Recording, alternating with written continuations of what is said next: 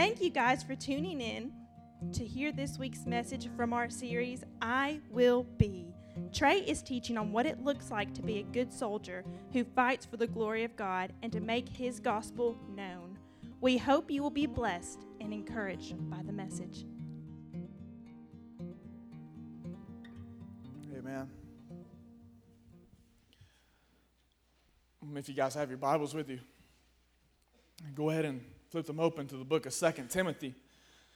So we're going to be in the scriptures tonight. And last week we started a new series together called I Will Be Blank. And we talked about how sometimes we carry that mindset into the start of a new year. This year I will be blank. And there are countless answers. There are countless possibilities that we can choose to place in our blank. But last week we had our mindset changed a little bit. So instead of what should I place in my blank, we asked God, what do you desire for me to place in that blank? God, who do you desire for me to be? So last week it started with us simply being a good servant.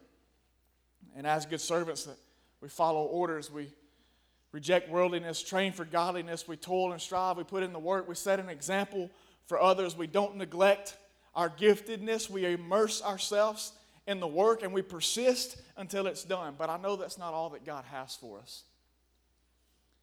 And so I'm excited to get back in the scriptures tonight to see what else he desires for us to focus on being. And in 2 Timothy chapter 2, we find this.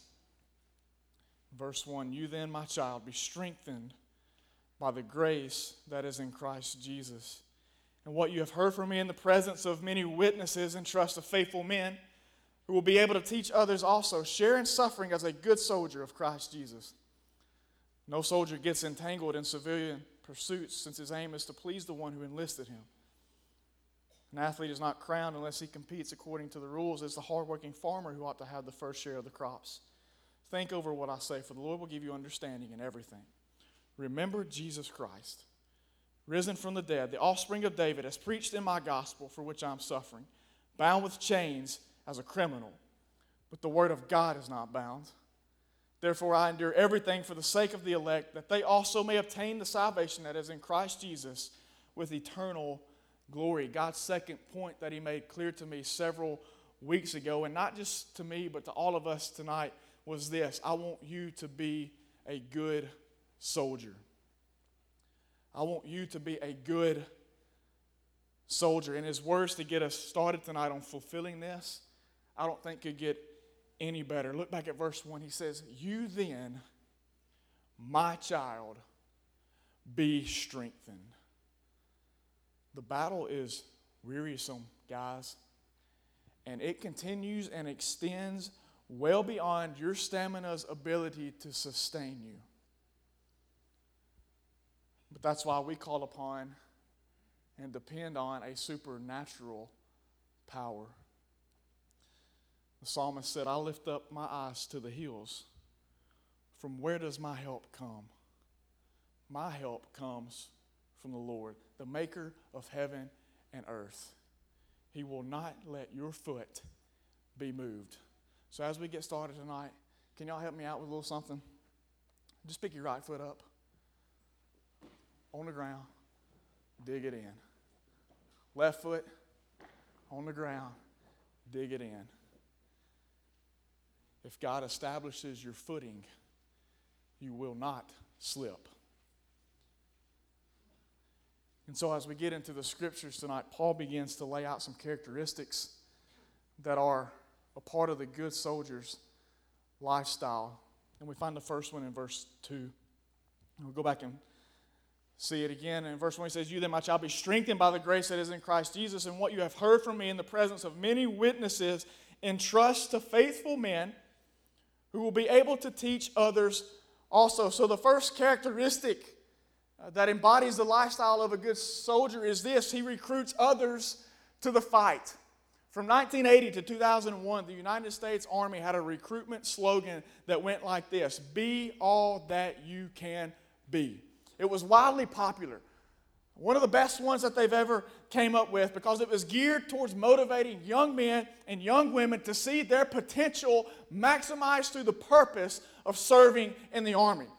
And once you got them in on that, right? Once you got to these people, once you get to these young people believing this, then what happens is they enlist in the service. And once they enlist, that's when you begin the process of training them and preparing them for the fight. But before you ever train and prepare someone for a fight, you have to convince them to believe that it's worth fighting for.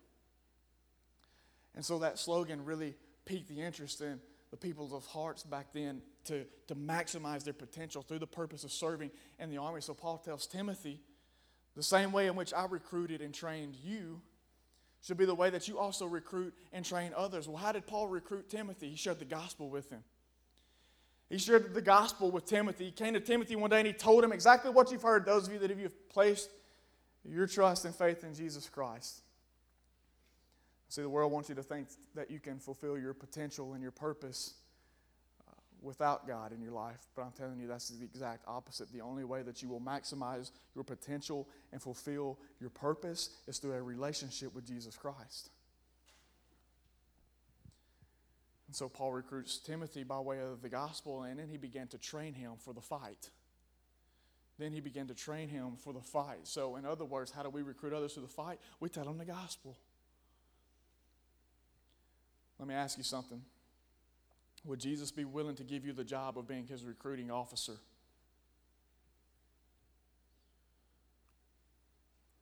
We tell them the gospel, and then we prepare them to join the fight. And make no mistake in understanding this, please. We are in a battle.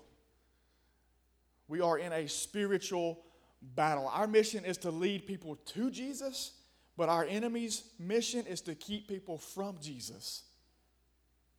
And so we need some good fighters.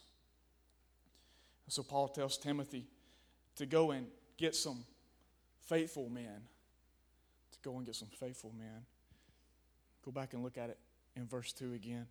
He says, "And what you have heard from me in the presence of many witnesses, entrust to faithful men." We need some faithful men. It's interesting that Paul told Timothy to go find some faithful men instead of, Timothy, what I want you to do is I want you to go find some fickle men. Can I talk to the men in this room a little bit? Because I'm going to anyway. Let me talk to you men just a little bit. I don't know if y'all know this or not, but the church is suffering from a severe lack of men who will step up and be warriors of faith. Y'all hear me right? God created us to be warriors. Amen? And so what the church needs is more men who will step up and be warriors of faith. Hey, Timothy, go out and find some faithful men. Where are the faithful men at in this room tonight, I wonder? Because there seems to be a whole lot of fickle men. Men who want to say one thing and then live a completely different other. But faithful men live by their faith. It's not one way this week and a completely different way the rest of the week. It's the same day in and day out. I live for my Savior and I'm unashamed to do so. We need some faithful men inside the church of God. But see, the thing is, we also need women who will step up and be warriors of faith as well. And you might be thinking, women warriors?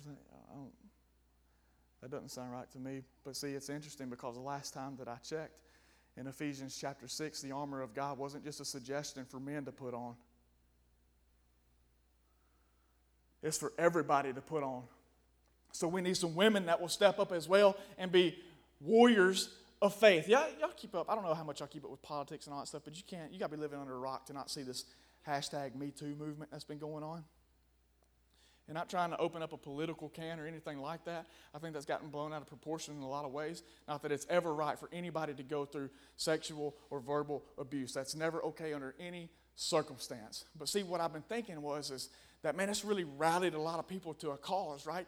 These women are standing up everywhere and fighting for injustices that they believe have been done upon them. So I began to think about that stuff a little bit, and I came to this conclusion. I think we need a Me Too movement inside the church. I think we need a Me Too movement inside the church for somebody to stand up and say, you know what, I'm going to live unashamed of my faith. And for somebody else to stand up behind them and say, you know what, #Me Too. I'm going to witness to my family and my friends and my teammates and my coworkers. Hashtag me too. I'm going to love my wife as Christ loved the church. Hashtag me too. I'm going to honor and support my husband. Hashtag me too. I'm going to live in purity. Hashtag me too. I'm going to live in righteousness. Hashtag me too. I'm going to trust God with my finances. Hashtag me too. I'm going to trust God with my future. Hashtag me too. I'm going to obey His commands. Hashtag me too. I'm going to follow His calling. Hashtag me too. Hey, listen, for us, it's not be all that you can be. It's be who you're called to be. Get out of here tonight and do some recruiting. Because we're in a fight and we need as much help as we can get. Paul goes on from there, and he shows us the second characteristic of a good soldier's life. Verse 3, he says, share in suffering as a good soldier of Christ Jesus. So a good soldier, quite simply, shares in suffering. Part of being a good soldier of Christ is a willingness to suffer for Christ. And trust me, if you follow Him in complete surrender and obedience, you will face suffering. Paul understood this as well as anybody. If anybody could speak to suffering, Paul could, because he understood it. As a matter of fact, suffering was a part of Paul's calling. Did you know that? Suffering was a part of Paul's calling. In Acts chapter 9, verse 15 and 16, God has told a man named Ananias to go and pray over Paul. And this is what he's told him. Ananias, I want you to go pray for Paul. And here's the deal. I want you to go, for he is a chosen instrument of mine to carry my name before the Gentiles and kings and the children of Israel, for I will show him how much he must suffer for the sake of my name. A good soldier is not afraid to share in the sufferings of battle. It was a part of Paul's calling. Can I tell you something tonight? You might not find it all that encouraging, but that doesn't mean it's any less true. It's a part of your calling too.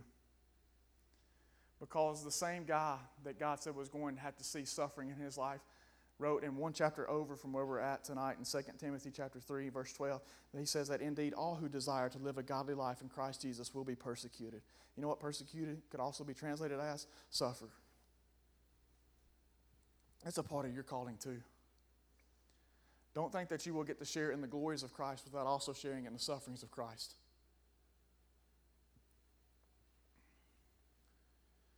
And the way that we handle suffering depends heavily upon how we view suffering. I'll say that again. The way that we handle suffering depends heavily upon how we view suffering. Unfortunately, Jesus doesn't just tell us that we will suffer for Him. He does tell us that, but He's gracious and merciful, and He also tells us how to respond and to react to that suffering. In Matthew chapter 5, verses 11 through 12, Jesus says this, "Blessed are you when others revile you and persecute you and utter all kinds of evil against you falsely on my account. Rejoice and be glad, for your reward is great in heaven." Jesus tells you, you know what, as my soldiers enlisted in my army, you will face suffering. You will. But here's how you're to respond, and this is how you're to react. Rejoice. Rejoice. And I know that doesn't make a whole lot of sense. And you might think, well, that's just crazy. There's no way anybody could actually do that in the midst of suffering for the cause of Christ. There's no way Jesus meant that literally. But there's an example in Scripture in Acts chapter 5 where Peter and John have been beaten and flogged by the religious people for preaching the gospel. And I want you to see how they reacted to that suffering. In Acts chapter 5 and verse 40 and 41, we find this, "And when they had called in the apostles, they beat them." Now, they didn't just slap them on the wrist, guys, like they beat them. Like a good old-fashioned just southern whooping. They beat them and charged them not to speak in the name of Jesus, and they let them go. And look what Peter and John did.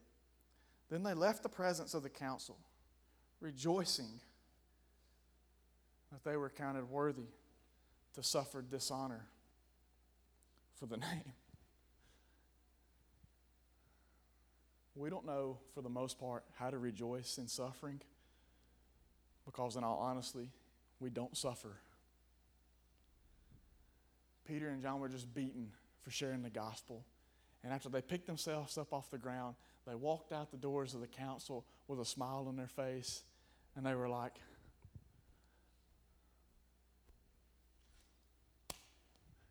we just got whooped for Jesus. And they counted it as an honor to face suffering for his name. But see, what makes this even more beautiful is how God designed his church in all of this. Because when the people of God share in the suffering of God, no one suffers alone. No one suffers alone. Peter and John walked out rejoicing with each other that they had been suffering. But you know what they did? They went back to the church after it happened. And they told them what happened. And you know what the church did? They put their arms around Peter and John. And they said, that's awesome. That's awesome. But we want to pray for you. So you'll continue to be bold and courageous. You know why? Because it's not just one beating that you're going to face. It's day in and day out when you carry the name and the banner of Jesus Christ. But no one suffers alone. I saw we have this body, but it's that no man left behind mentality. We're talking about being soldiers, right?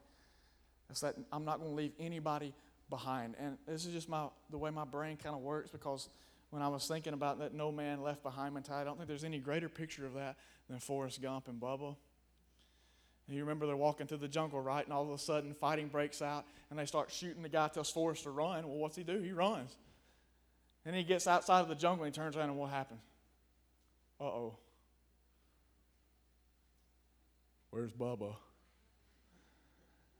And so he runs back into the jungle, and what's he do? He runs back in. He's trying to find Bubba, right? But who's he find? He finds Tex.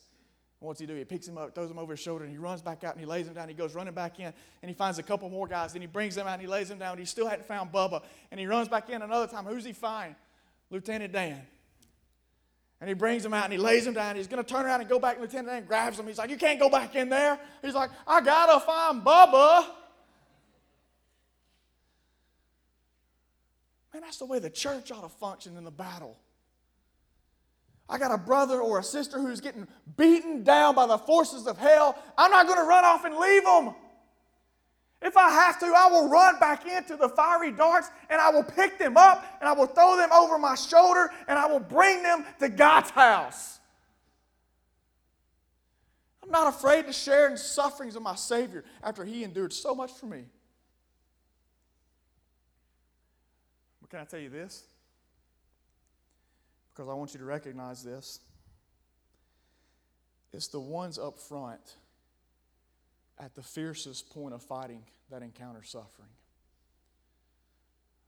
So ask yourself this question. Am I going to get up to the front lines and fight? Or am I going to be content just hiding out in the back? But a good soldier shares in suffering. Then Paul gives us the third characteristic in verse 4. He says, no soldier gets entangled in civilian pursuit, since his aim is to please the one who enlisted him. A good soldier focuses on the mission. Paul makes an example saying that the best soldiers, the ones focused on completing their mission, they don't get caught up in civilian matters. Now, don't get this confused or take what he is saying the wrong way. Paul isn't telling Timothy or us to be disengaged from the world around us. They are the mission after all. So he's not saying I need you to disengage from all the world around you and just focus on this, because the world is your mission. So don't get confused with what he's telling his protege here. We ought to be set apart from the world, but we are not to be cut off from the world. There is a big, massive difference. What he is saying is, don't allow anything to distract you from the mission. What's distracting you from the mission? Maybe it's the people that you allow yourself to be around that distract you from the mission. Maybe it's the places that you allow yourself to go to distract you from the mission. Maybe it's social media that distracts you from the mission. My gosh, what if we spent a third of the time that we spent on social media out in the streets telling people about Jesus. I would be curious to know how many hours altogether in this room of social media time have been logged just since Monday compared to how much minutes or seconds have been spent with us one-on-one with somebody telling them about the love and the power of Jesus Christ, of the gospel. What's distracting you from the mission? Because a good soldier stays focused on his mission.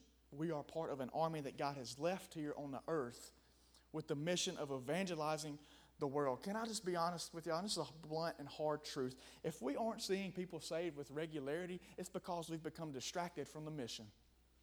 And people want to come up with all these plans and all these strategies. Man, why we ain't seen nobody saved? You're like, what's the deal? Something's quenching the spirit. I tell you what it is. It's us. We don't need a plan. We don't need a program. We just need people to quit being so dadgum distracted with the crap of the world and get focused on the mission that God has given us and go out and do the work. Focus on the mission. The good soldier makes the mission his top priority. He plans, he strategizes, he collects intel, and then he advances. All the while being so careful not to do anything that would compromise the success or the completion of the mission. So we set our hearts on the mission. We plan, we strategize, we collect intel, and then we advance. All the while keeping a close watch on our lives as well, so that we don't do anything to compromise the completion or the success of the mission. Why? So that one day we can report back. So that one day we can report back to the one who enlisted us, who the whole time Paul says we have been aiming to please. I don't know about y'all, but I want to get to the end of my rope one day and hear, well done. Well done. One last characteristic that Paul brings out in the good soldier's life. Skip on down to verse 8. He says, remember Jesus Christ, risen from the dead, the offspring of David, has preached in my gospel, for which I am suffering, bound with chains as a criminal, but the word of God is not bound. Therefore I endure everything for the sake of the elect, that they also may obtain the salvation that is in Christ Jesus with eternal glory. Paul says to Timothy, remember Jesus Christ. It's not that Timothy had forgotten about the Savior, by the way.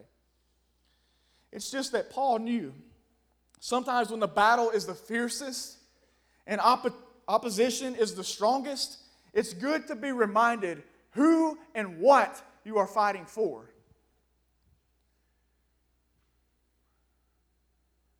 Rallying the troops. It's an actual phrase that they use in war. Rallying the troops. And its literal meaning is this. It is a mustering of scattered forces to renew an effort. There will be times that the blows of the enemy is so hard and so fierce that it may scatter us into different places. But when we fight underneath the banner of Jesus Christ, and somebody picks that banner up, and they run to the front of the line, and they hold it back up, the troops begin to rally. The troops begin to rally. We may be scattered, but we come back together. Why? Because the mission needs to be completed. We don't back down. Paul says the last characteristic of a good soldier is that he doesn't back down. And Paul tells us that the mission has sent him into suffering. It's caused him to be bound with chains. But he says, but I'm not backing down. Why? Because nothing can stop my God. I might be bound, but his word's not. Therefore, I endure everything. Listen, if you don't get anything else tonight, maybe you can just get this one thing, please. What a shame it is when we allow the enemy to overtake us in some area with a power that is incomprehensibly less than the power that dwells within us. Last week, Paul left us with I persist. So I don't stop until the work is finished. This week, he leaves us with I endure. I don't back down from the fight. Suffering may come, chains may come, but I've recruited others to the fight, and they share in my suffering with me, and we remain focused on the mission, not backing down, because there are others, he says, that may obtain the salvation that is in Christ Jesus. Listen, some of us will get real passionate about fighting for some really senseless things. But it's amazing how quickly we will cower and back down when it comes to reaching someone for the gospel of Jesus. I will try and try and try to make it through this program in school. I will try and try and try applying for a job so that I can get it. But I'll share the gospel with somebody 2 times, and if they're not interested, then I'm done and I'm moving on. I give up. I back away from the fight. I'm tired of that stuff in my own life. And I hope you guys are as well. Stop backing down from the fight.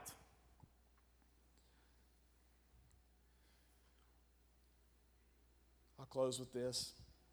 I'll share a story with you guys. It's 1906 in Germany. And there's a boy that has just been born named Dietrich Bonhoeffer. He's raised in a normal, average family, just like most of us are. And at the age of 14, Bonhoeffer felt called to be a pastor. At the age of 21, he graduated from the University of Berlin. And he traveled to Spain to serve as an assistant pastor for a German congregation that met there. He would later travel to America to study at New York Union Theological Seminary for a year, but then it was back to Germany for him. At this point, a man named Adolf Hitler was rising to power. And there were those who stood against Hitler's anti-Semitic ideology, one of which was Dietrich Bonhoeffer. And so during this time, he began teaching pastors in an underground seminary to resist the Third Reich. But after the seminary was discovered, Bonhoeffer had to change his fighting technique. And so he enlisted in the German Secret Service. And serving secretly as a double agent, he traveled all over Europe where he was supposed to be collecting intel for Nazi Germany, but instead he was helping Jews escape from their grip. And during this time, he moved to America, where he had decided to continue his resistance here by aiding the U.S. in the fight against Nazi Germany. But he couldn't shake a responsibility that he felt to his own country and his own people. And just a few months after being here, he wrote a letter and he sent it to a fellow theologian friend by the name of Reinhold Niebuhr. And this is what he said: "I have made a mistake in coming to America. I must live through this difficult period in our national history with the Christian people of Germany. I have no right to participate in the reconstruction of Christian life in Germany after the war if I do not share the trials of this time with my people." And so he went back. Eventually, he was caught in his resistance, and in April of 1943, 2 men drove up to his house, shackled him, and carried him to Tegel prison. He would later be moved to Flossenburg concentration camp. And on April 9th, 1945, 2 weeks prior to the Americans coming in and liberating that concentration camp, he was hanged. A decade later, a camp doctor recounted what he saw that day when Bonhoeffer breathed his last breath. And he said the prisoners were taken from their cells and the verdicts of court-martial read out to them. Through the half-open door in one room of the huts, I saw Pastor Bonhoeffer, before taking off his prison garb, kneeling on the floor, praying fervently to his God. I was most deeply moved by the way this lovable man prayed, so devout and so certain that God heard his prayer. At the place of execution, he again said a prayer and then climbed the steps to the gallows, brave and composed. His death ensued in a few seconds.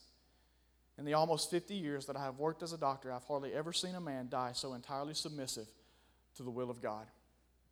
Bonhoeffer's last words that day: "This is the end. For me, the beginning of life." It's the kind of soldier that I want to be when my time is done on this earth. So it's time for us as a church to rise up and get into the fight. Let's pray. Thanks again for listening to the message. We pray that God has spoken to you through it, and you have been challenged to fight for the advancement of the gospel. As always, we encourage you to not merely be a hearer of God's word, but a doer. May He bless and guide your steps.